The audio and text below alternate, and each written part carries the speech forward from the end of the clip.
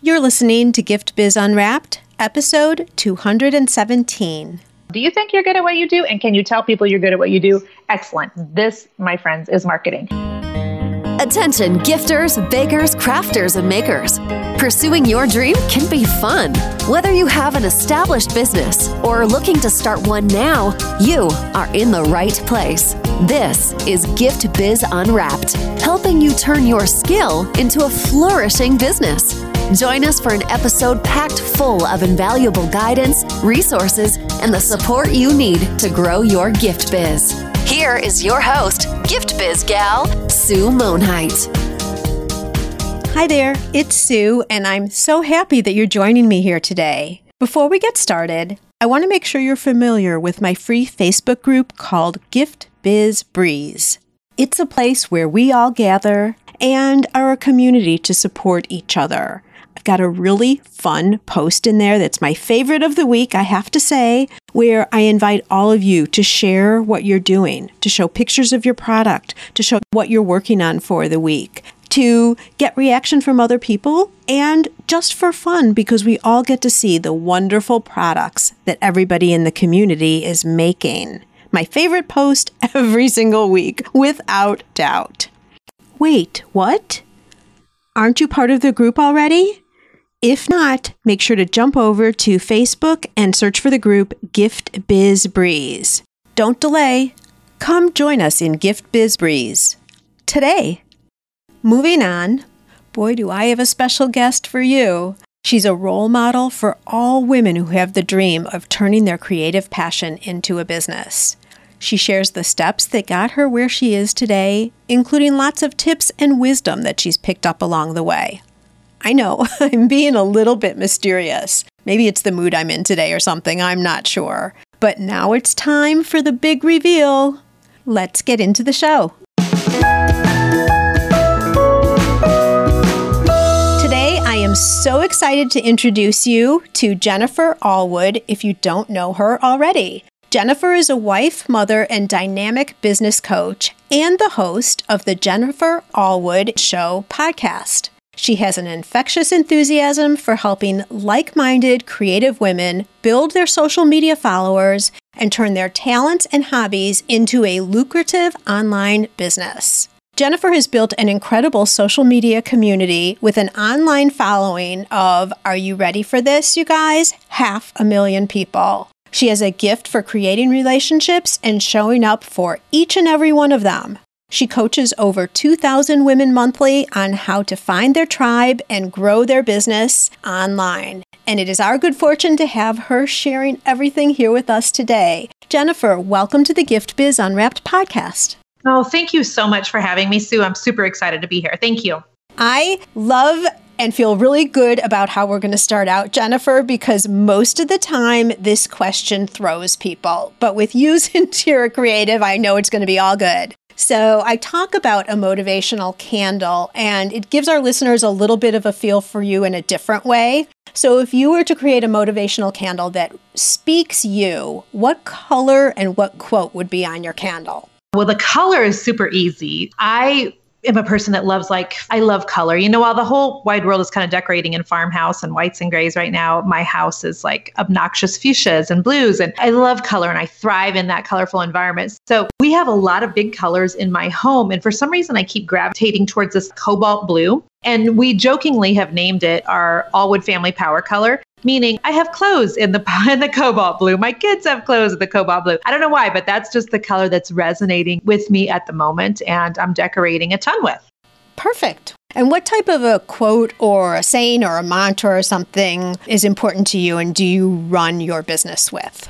Sure. So I was thinking about this too, and I was thinking, gosh, okay, would this be something that a quote from somebody else or something that I always say, or there's so many good quotes I can think of. But one of the things that I am on a pretty consistent basis saying to the women in my community is the following. And this quote, I don't think encompasses, it's just the one that I'm on right now. And that is that your fear does not release you from your calling. And the reason that this particular saying that, I don't believe I heard that anywhere. I'm pretty sure I made that up. The reason that this one is resonating so loudly with me and with my audience is that I have an audience much like you do of creative people, of business owners who are makers and creatives and DIYers and bakers and jewelry people. And the women that I get the opportunity to coach and lead, they're a fantastic group of women, but the majority of them struggle with fear in their business. And it's either fear to be online or fear of what people are going to think of them, or they're worried about the business piece of it because they just really want to make and they don't love the business part of it, or they have fear over the fact that they're an introvert and I'm asking them to do Facebook Live. So there's lots of fear usually involved. And so what I'm always kind of talking to my tribe about is, listen, it's okay that you're scared, but you still have a thing to do, even in spite of that fear. You know what I mean? Like, you have a business to run, you have a family to feed, you have people watching you who need in the world what you're putting out there. So even though you're scared, that still doesn't release you from what you're supposed to be doing in your business. So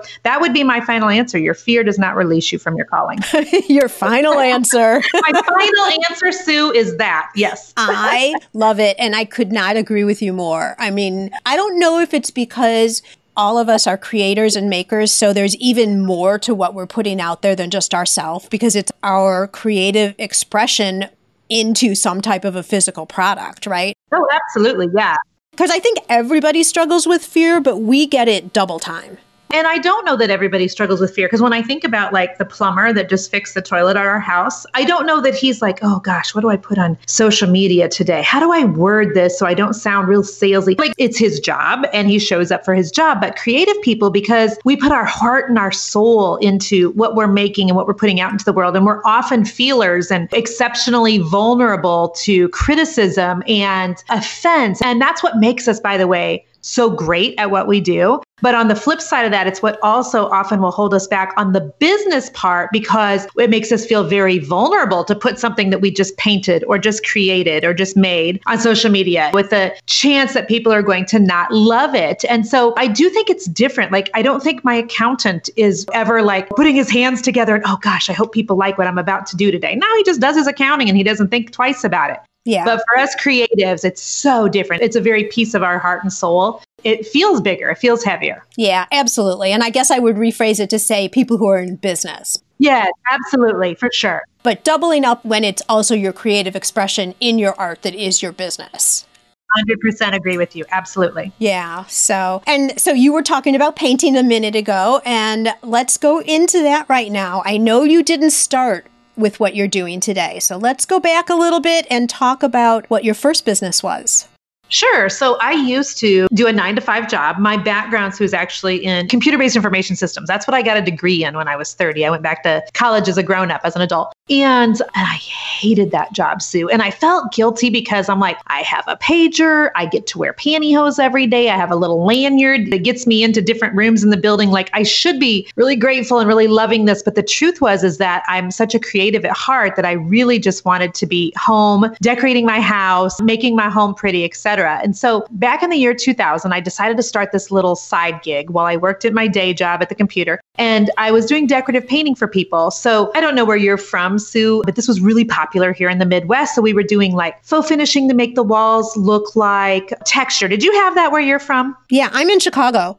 Okay, so you know exactly what I'm talking about. So you remember when faux finishing came on hot and heavy and wallpaper was no more. And so I was loving just nights and weekends, making people's walls pretty, painting furniture, doing some kids' murals. And then that day job that I was doing and that I actually really disliked ended up laying me off. And so when I got laid off, I thought, gosh, I at this point feel like I would do about anything not to have to go back to another desk job. It's just so not who I am. And so I wonder if I could make this like painting thing into a full-time business. And I wasn't sure that that was possible, but I was also hungry. When you have that, just like that touch of desperateness where you're like, I'll do anything to make this business do well so I don't have to go back to that other thing. Man, that is such a great advantage to have. And God can so work with that. And so I was hungry. I didn't want to go back to a daytime job. So I started my decorative painting company full time. It quickly went to being very successful. And then I started having babies, Sue. So I had 3 babies in a row. And, I remember when I was pregnant with our oldest son, Noah, I was like, okay, now how am I going to do this? Because we just did one of the biggest decorative painting projects in the Kansas City area. It was all over the news. There were reporters out at the house. It's all over the newspaper. Like, my business was really taking off. And then I was getting ready to have a baby. So I was trying to figure out, how can I keep this business afloat, but stay home with the little one?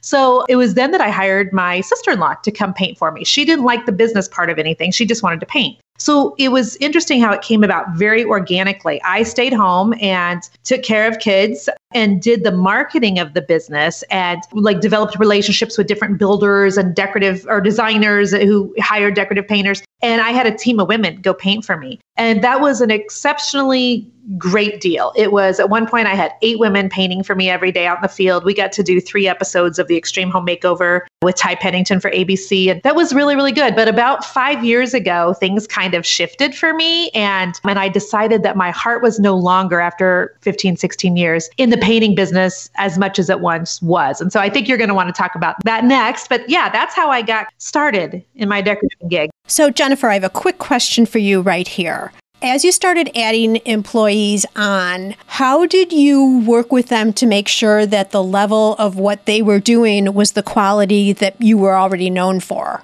That's a great question, actually.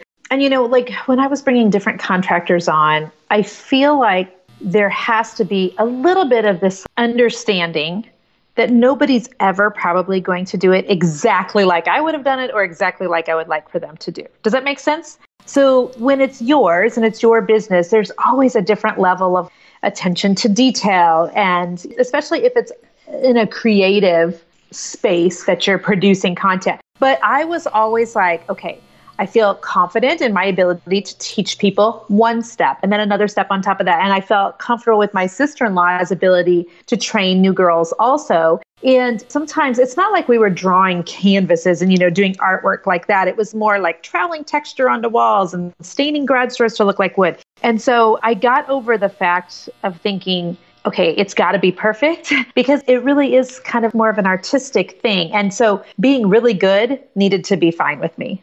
Does that make sense? It makes a lot of sense because I think people get to a stumbling block where they're saying, well, I'm the creative. No one can do it the way I'm doing it. Right. And that's true. Yeah. And what I believe you're saying is you have to be okay with that. You really do, because the truth is, so I'm super passionate and in love with making a house beautiful and making a space feel a certain way. And I love that. And I'll be doing that in my own home until the end of time, Sue. And I actually bought my first house when I was 21 years old, which is kind of unheard of for most 21-year-olds. So I love houses. I love decorating. I love making them beautiful. However, that's not the piece of it that was super important to me, because what I found by the way things kind of worked out with me staying home and raising kids and have other women working for me is that I really loved the business part of it. I loved marketing what my team was doing. I loved getting onto social media and telling people how they could do things in their house. I loved the community piece of it even more than the actual physical making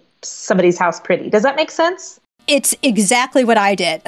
So I can relate to it 100%. Absolutely. And so I love making everything pretty, but it became so it wasn't the thing that I continued to just have first and foremost in my mind. Mm-hmm. And I actually determined, gosh, I kind of like not only the making a house beautiful, but telling people how to make their houses beautiful. And that actually really turned out to be a great thing in terms of pivoting my business down the road.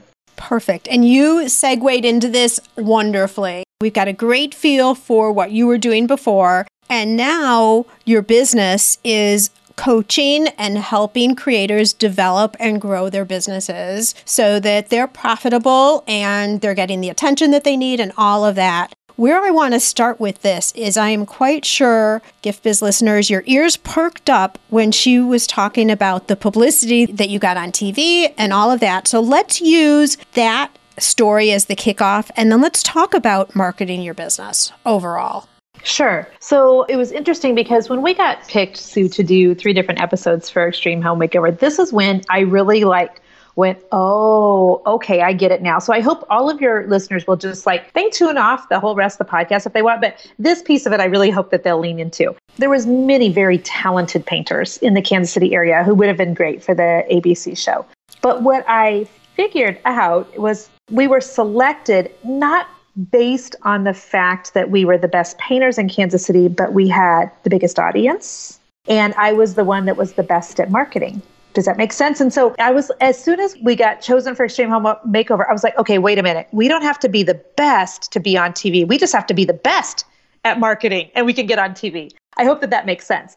That makes sense. But that also leads to you had to pitch. Well, yeah, we had to like take samples before them and talk about what we would do. And part of it was being in the right place at the right time on the first house, because I did work with the builder that was selected in Kansas City to actually build the Extreme Home Makeover house. But time and time again, and that was just one example with using Extreme Home Makeover, I have found that people would ask my business to come on local television. They would want to interview me for a radio show. Again, not because I was the most talented decorative painter in Kansas City, but because I was the best at marketing. And so I had a decent sized following and a decent sized audience, because the truth is you can be so talented at painting, making, crocheting, knitting, baking, whatever. But if you don't have a platform on which you're telling people that you have the talent in this area and you can't get good on that part of it, then you're still a lot of times doing a hobby and it's not a legit bill-paying business. Right. And it's certainly not going to be a business that's ready to grow.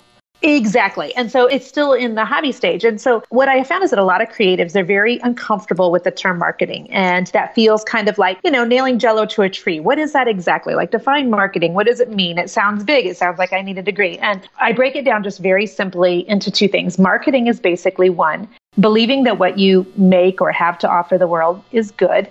And two, being willing to tell people that what you have, that you make or offer the world is good. It really boils down to that. That is marketing in a nutshell. Do you think you're good at what you do? And can you tell people you're good at what you do? Excellent. This, my friends, is marketing. And so I was pretty good at just giving people pictures on Facebook of what we were doing, talking about it on Instagram, starting a website where I had pictures, and I didn't get stuck in the weeds, Sue, of thinking, oh gosh, my website's not perfect yet. Or gosh, what if somebody doesn't love what I'm putting on Facebook today? I never got stuck there. And because of that, my platform really grew in terms of my social media following very, very quickly. Did it grow because you were just putting the volume of content, or was it the pictures that you were putting on, or were you teaching? What do you equate the growth to? Because I want to just bring up a challenge that I hear from my community a lot, and that is I'm spending so much time there and I'm not seeing anything happening. So people will feel like they're putting things up, but it's not working.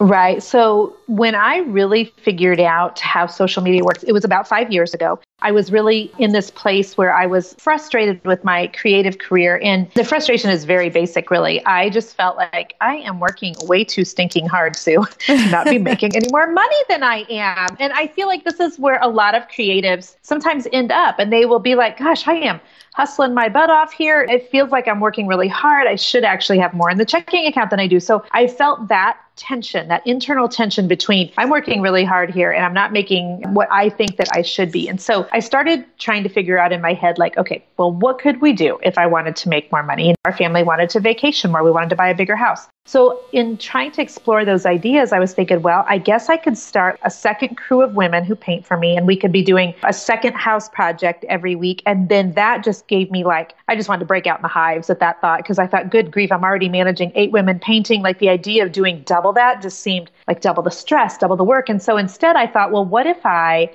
instead really tried to do something online? And I had this Facebook following of probably, I would say 5 years ago, I was at about 50,000 followers on Facebook. And I got to 50,000 followers by posting not only my painting, but lots of things that were about my family and things that were about my faith and things that were my opinions on different things. And I found that I was at first nervous to do that, because I was like, gosh, all these people are following me because they want to know my favorite gray paint colors. And now I'm talking about the fact that, I'm talking about something that has to do with my kids. And instead of that turning people off, it really just continued to attract people at an incredible volume, which was shocking to me. And the more that I did less business on social media, the bigger my business became. And so 5 years ago, I thought, okay, so in Kansas City right now, I'm going into people's homes. We're painting their cabinets, we're painting their furniture, we're doing their garage doors, whatever. What if instead of doing that, what if I tried to start teaching people by way of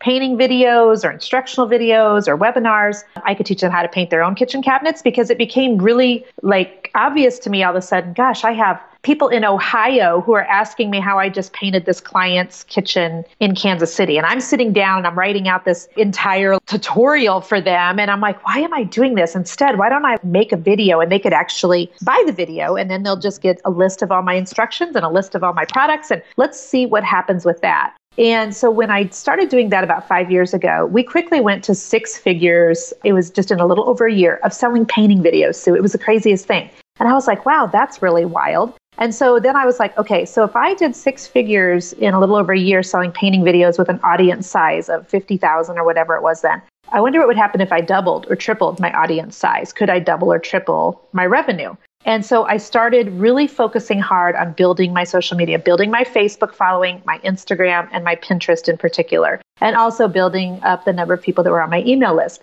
And that's when things really compounded at a very quick speed for me. And people then were coming to me saying, okay, how are you getting so many new followers every day on Facebook? What are you doing? And it was a combination of 2 things. It was a combination of being exceptionally present every day on social media. So I wasn't skipping a day. I wasn't skipping a week. I was there every single day, posting daily on Facebook, never missing one single day in 5 years. So it was that. So posting, but also engaging, or just posting?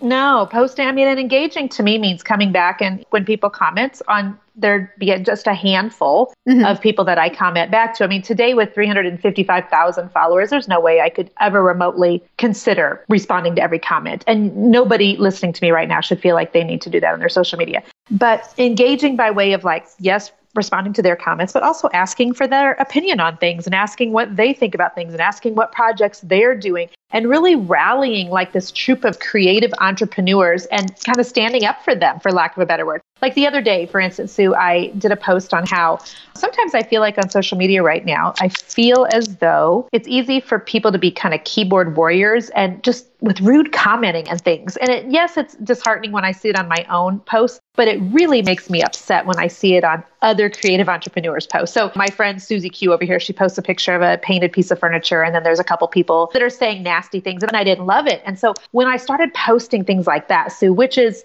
it for engagement? Not really. It was more of like me standing up for an entire community. And those sorts of things would be getting shared by all these creatives who are also following my business account. And then that's helping me to get more followers also. So it was being really consistent on social media. It was putting out stuff that was really good and that people were resonating with. And then I was also doing Facebook ads for a very long time, like ads, just to get my Facebook page in front of more people and give them an opportunity to determine whether or not they wanted to follow along. Does that make sense? It makes total sense. I had wanted to stop you there just because I know that would be a question from the audience. Yeah, excellent. Okay. So question for you real quick on your painting videos. You were charging for those. Were you doing some that were online just showing a little technique, or was it all paid?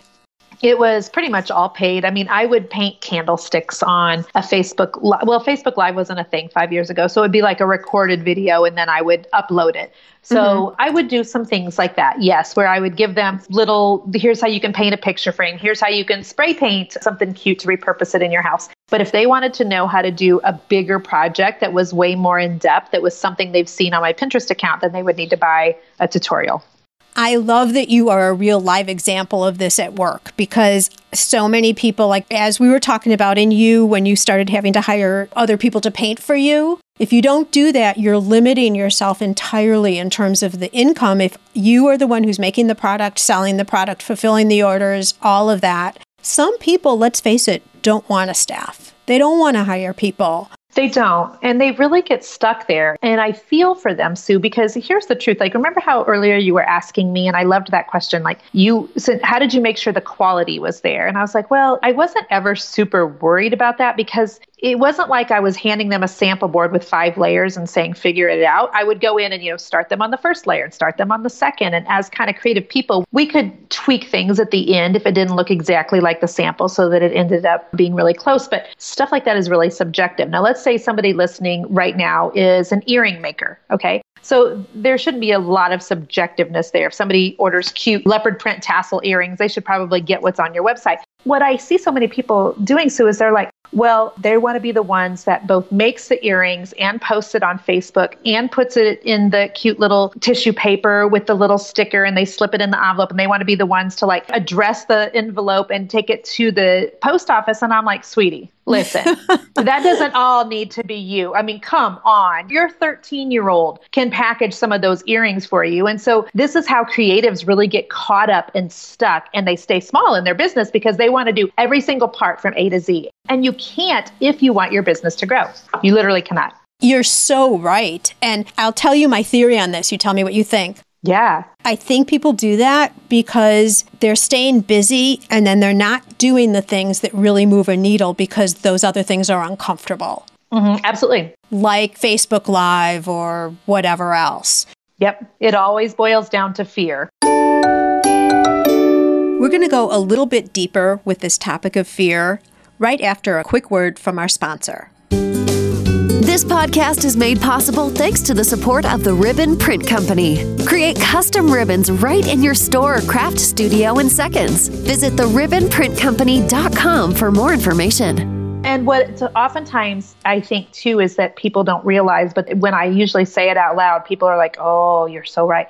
Fear shows up in many ways because so many women are afraid that their business is going to be a failure. But then there's also this huge portion of women who are scared that their business is actually going to be successful. And so if I give up the earrings to the post office and putting them in the envelope, and I actually sit down and do some Facebook Lives and actually like send out some emails. And if I do those things and we start getting some momentum and I start seeing some success and some growth here, am I going to be able to keep up? Number one, what are people going to think of me? Number two, what is my sister-in-law going to think when my business start growing? What's my mother-in-law going to say? Are my kids going to be okay with it? Like there's reasons behind why women sometimes will unintentionally keep their business kind of stifled. And thinking that they have to do every part from A to Z is exactly one of those reasons. And you're so right. If they keep themselves busy doing the busy work, then they don't have to do the big work. And I love that you just said unintentionally, because now I'll say to everybody who's listening, reflect on that a little bit and see if that's you. You may not even recognize that that's something that you're doing. And I've got to say, I've had some of that myself. When it gets bigger and bigger, how do you do it? You continue to add staff, then you have support, like you're responsible for someone else's livelihood. All of that, it's all in that little fear package, right? Yep, I agree 100%. That's one thing, but I also wanted to re-emphasize what you did, which I think is brilliant, which is finding another way to monetize what you're already known for, which is then selling those videos. So really smart. How much were they? They were $47 when I first came out, and then I ended up putting them down to $27. Then I also ended up putting them in a package of you'd buy 3 and get 2 free. Like we redid it several ways, Sue, to kind of keep it fresh and new. And then I was doing webinars, which is very uncommon, by the way, in the creative space. But people responded so well to it. And I was doing webinars like how to make money off of your furniture painting business. I did that webinar and we had over 400 people sign up at $47 a person for that webinar. So it was a really good webinar. It was about 4 years ago. Then I did one on how to be profitable at your cabinet making business or your cabinet painting business. Then I did like how to use Pinterest to get you more clients, both locally and in the online space. So I was doing a lot of webinars and people just kept coming to me and saying, okay, so they kept leading me to my next thing, essentially. And right now, even though I closed my painting business down almost 2 years ago, Sue, I still have something online. It's called the Paint Finish of the Month group. It is a membership group. So it's a monthly fee of $47. And you can join my group. I used to be the one that would teach you 2 new paint finishes every month in that group. And we've had that group about 3.5 years. And so it was people that were DIYers, or perhaps they were painters also and just wanted to kind of freshen up their portfolio. Well, I got to this place where I was like, I don't want to be the one doing all the painting anymore. I've really made this switch both internally and externally into the coaching and teaching space. And so now what do I do? Well, so I kind of went through my resources in terms of what do I know? Who do I know? How could we reposition this? And the truth is, I know so many talented painters who are so much more talented than I am. And I have a large audience. So I've gone for the last 1.5 years now, I have not taught any of the finishes in my Paint Finish the Month group. I call in what I lovingly refer to as celebrity painters twice a month. I pick 2 people twice a month that either I find off Instagram or I find them off Pinterest, and I ask them to come in and teach the people that are in my Paint Finish the Month group a new paint finish every month. In exchange for that, I try to give them a shout out on my social media because I have 500,000 social media followers. And so it works out really, really well. And so I have almost 400 people in that group at $47 a month. I work on it for 20 minutes maximum a month. And other people teach the group. Other people manage the group for me. And so many people get such great value out of it. What once started as like one-off videos, then went to like, they could do a one-off video with a coupon. And then we did a package of videos. And now we're like, well, we don't sell videos anymore. You just have access to all of them within that Paint Finish of the Month group. So we've tried to just like keep kind of switching it up and offering something new and really innovating in the creative space, which I feel like is so important for creative people to be doing. Something new and fresh all the time. What you are describing is a win on 3 levels. It's a win for you because you were ready to focus more on coaching. Yes, exactly. It was a win for your audience because had you shut it down, here you'd been giving them something for so long and all of a sudden you're gone. So that would be terrible. And then it's also a win for your guests who come on because they, I'm sure, are quite honored when you reach out and invite them on, and then they get all the visibility. Yeah, I would like to think so. And so that's how we've tried to structure it. So it's just really a win-win for everybody. And I also think too, like sometimes people have never, there's a lot of creative people and probably I'm guessing a lot in your audience who've never considered making a tutorial. They've never considered doing a blog post showing people how to do exactly that sort of cake decorating. They've never considered it before because in a way they're almost concerned that they're going to be teaching people that will become essentially their own competition. That's exactly what it is. And that is such a poverty mindset. And just for me, like when I'm coaching women, that is completely the opposite of what I'm teaching them, because this is what I will say. There will always be people, Sue, who will decorate their own cakes. They're never going to hire you to decorate their cake. They want to make their own. They're going to go to Pinterest and find something. And so they're never going to be your client. But there's also these people that are local in your community who will buy a cake from you. But then there's people all across the country that you're missing out on the ability to teach them how to do that cake because they're never going to be able to drive to your home and pick up a cake and drive 3 states back for their kiddo's birthday. They love what you do. They think that they could perhaps make their own cake. So they would love just to know how you did that thing. Does that make sense? Yeah. Yeah. So I keep talking to my creative people and I'm like, come on, guys. If people are, this is how you know, by the way, Sue, that your audience would love for you to teach them. And so many creative people are like, well, I'm not a teacher. Honey, that's what I used to think too. I'm not a teacher. I don't know what I'm doing. I barely know how to make these painting finishes successful myself. But the truth is you don't have to know all the things about your industry. You just have to know a little bit more than the people asking you. So if you have people messaging you right now on Instagram, they're showing up in your DMs or they're sliding into your Facebook DMs or they're sending you an email, or when you put something in your email, they're responding back and they're asking you, gosh, how did you do that? How did you make that cute headband for kids? How did you make that soap? I'd love to know how you XYZ. What a lot of times will happen is creative people, because we're such genuinely givers, we're giving the world our creative talents, we'll often spend a lot of time being like, hey, I'm so glad that you messaged me. And here's how I made that soap, or here's how I put together that cute headband. And if that's happening, I'm telling you what, you could monetize that in a hot New York minute. And not only could you, but you should, because originally I think it started out kind of as like flattering, like, oh my gosh, people are wanting to know how I did that. That's awesome. But then you'll come to a point where you're like, oh my goodness, I'm so tired of people wanting to pick my brain. And if people are asking you to pick your brain, or they're asking you for specific instructions or directions or ingredients or whatever, make some sort of a tutorial, make an ebook, make a video, make a webinar, do a Facebook group, a membership group. But you could be making money off of the knowledge that you have in your head and the years of experience that you have. Yes. Amen. I totally agree with you. And I think there's another extension to that too, which is some people think that they can do it and it's so easy. If it's your business, you're assembling all of the pieces that you need. You probably have materials to make a product, and it's all accessible because that's what you do all the time. Think about starting a new craft for yourself. You have to get all the materials or learn the techniques. Not as easy for them as it is for you. Right. And I think a lot of people who will try it will see, number one, that they've got to gather everything. So they've got to like put everything together first, but then also see that there's a talent to what you make too. So there's 2 different types of audiences, what you're describing. Totally. And then some people who are going to say, I have tried this. This is way harder than I thought it would ever be. And then, well, guess what? Then you can have this beautiful jewelry. Here's my website. Right. Then order it. So they get convinced that they're not going to make it themselves. They're going to buy from you. Exactly. So it's giving in 2 different ways. Giving to people like you're saying so wonderfully that will do it themselves, and you don't want to hold back their ability to have pride in their own work. Exactly. But then also people who are going to see a whole different avenue, and you're going to get the revenue then too. And, I know at one point, Sue, I was thinking to myself early on, and I already know that some of your podcast listeners are going to be thinking the same thing. Well, why would somebody pay me, if we just go back to the cake decorating, why would they pay me for a tutorial on how to do this when they can go find that for free on YouTube?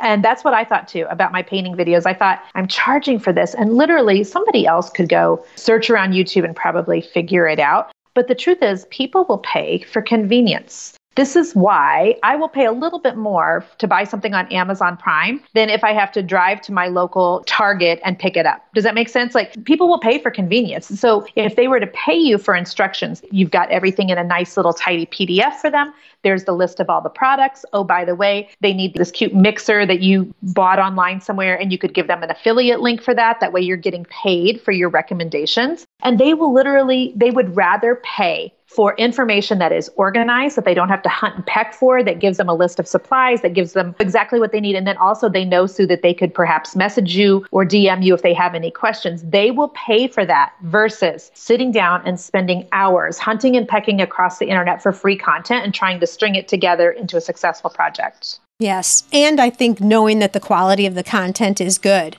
Exactly. And I think you, because of what you've done with your brand, you have a following, you've proven yourself with all the visibility you've had on TV and YouTube and all of that. I would suggest that your videos can command a higher price because you are elevated in the industry. So your videos of doing whatever the technique is, I think is perceived at a higher level of quality than maybe someone who's an unknown. Which goes back to all the work that you've put in for being present on sites and all of that. Brilliant, Jennifer. Thank you. I appreciate that. Thank you, Sue. Was this part of your master plan all along? It wasn't. Nope, it wasn't. But I'm telling you what, just literally, I kept just doing the next thing that was put in front of me.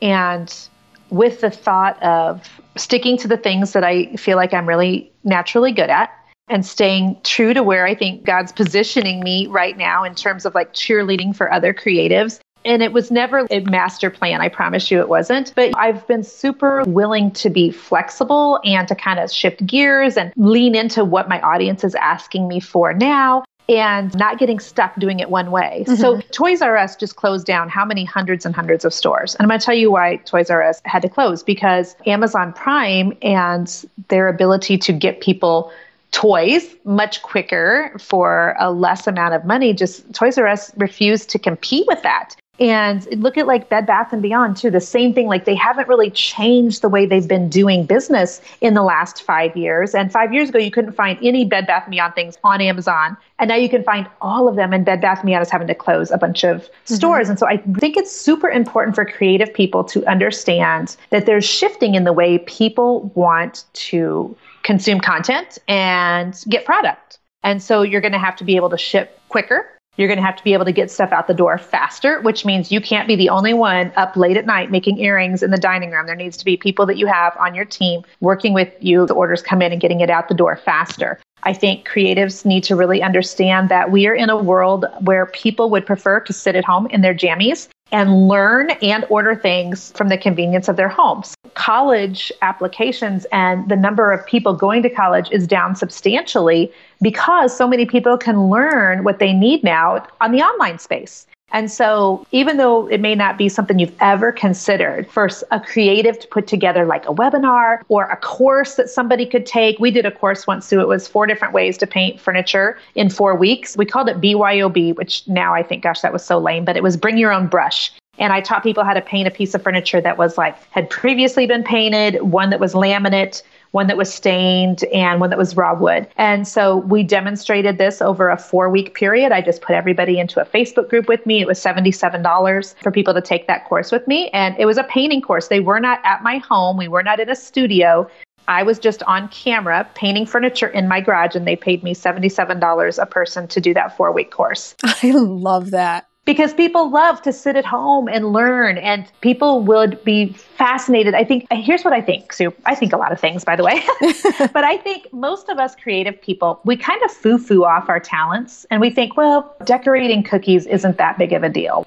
it's not that special of a talent. I'm not an astronaut or I'm not a doctor. I'm just a creative person. But the truth is, half the world can't do the creative thing that most of the people who are listening right now can actually do. So we foo-foo off our talents and think, well, anybody can figure it out. When there are a whole group of people who are thinking to themselves, gosh, I wish I could figure out how to decorate cookies and then I wouldn't kind of be fun for me. Maybe it'd be something that would be a good thing to do with the kiddos or whatever. And so there's a whole group of people out there that would love to know your secret to how you do things in your business if you'll just be willing to share that with them. And I never suggest for free because no other people on the planet work for free and creative people shouldn't either. So put a price tag on it, put it on the internet, see what happens. There you go. Love it. Okay, so we have some listeners here, I'm quite sure, who are right at the starting line.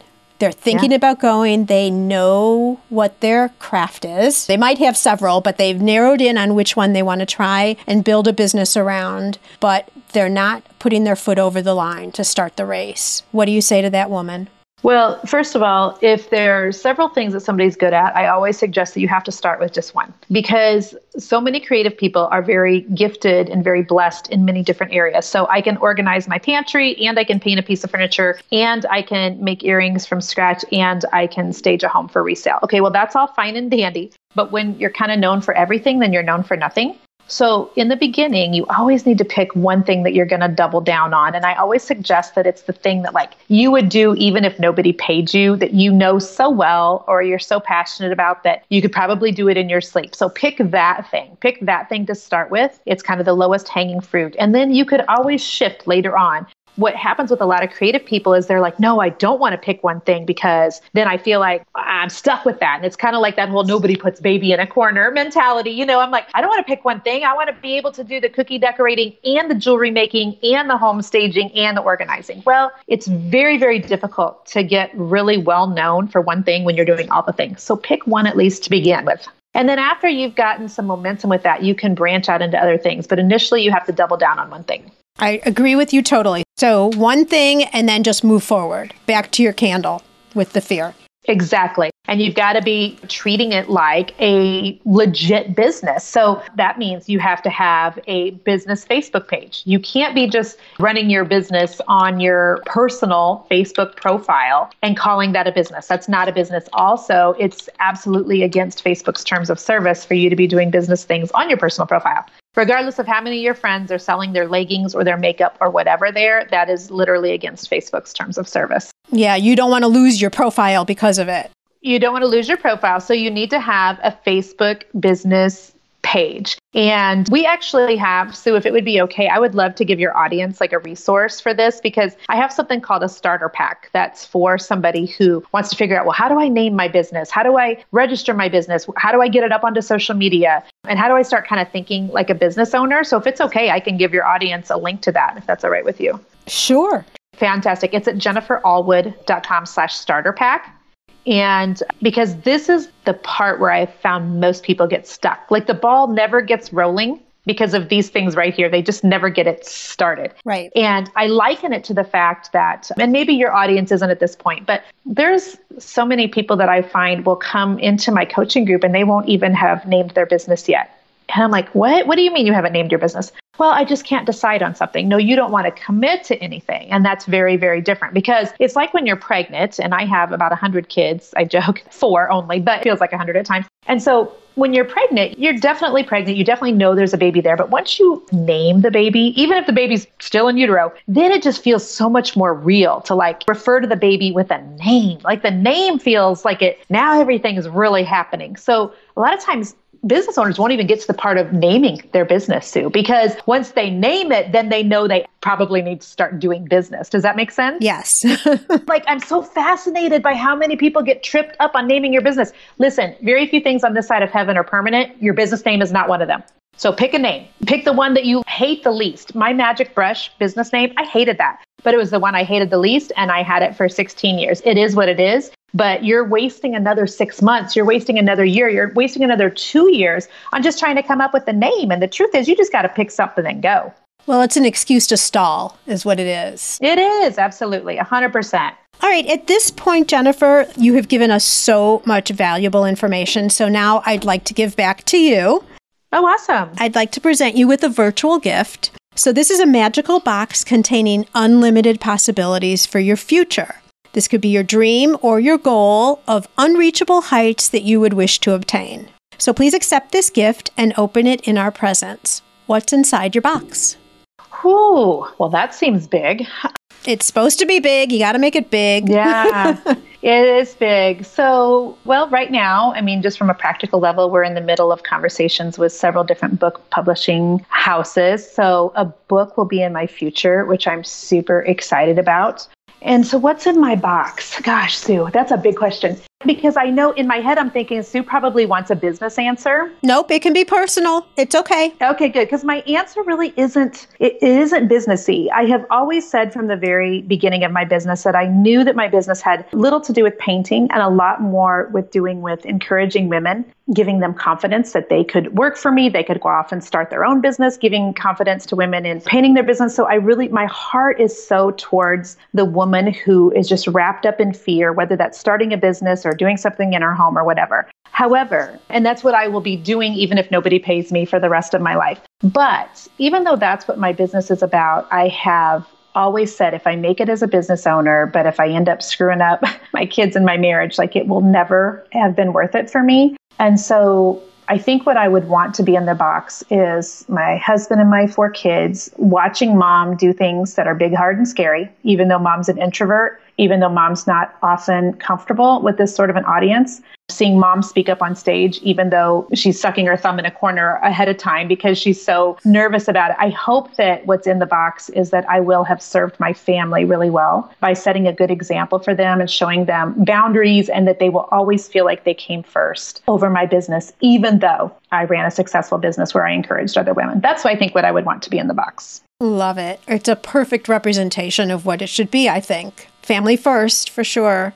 Business is an overlay. Oh, thank you. I appreciate that. Thank you. Thank you so much. And you've already talked with us about your starter pack. Again, GiftBiz listeners, that's going to be at jenniferallwood.com/starter pack. Where would be another place that you would send people online?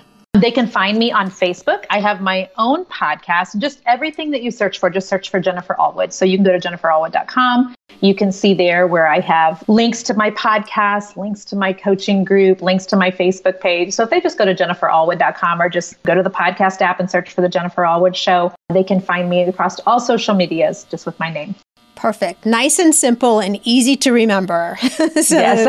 Thank you for that. And once again, thank you for all of your valuable information. I know that this has really resonated with a large number of our listeners today. So I really appreciate you being on the show. Sue, thank you so much. I love what you're doing. Thank you for having me. I appreciate you.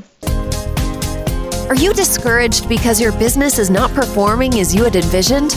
Are you stuck and confused about how to turn things around? Sue's new best-selling book is structured to help you identify where the holes are in your business and show you exactly how to fix them.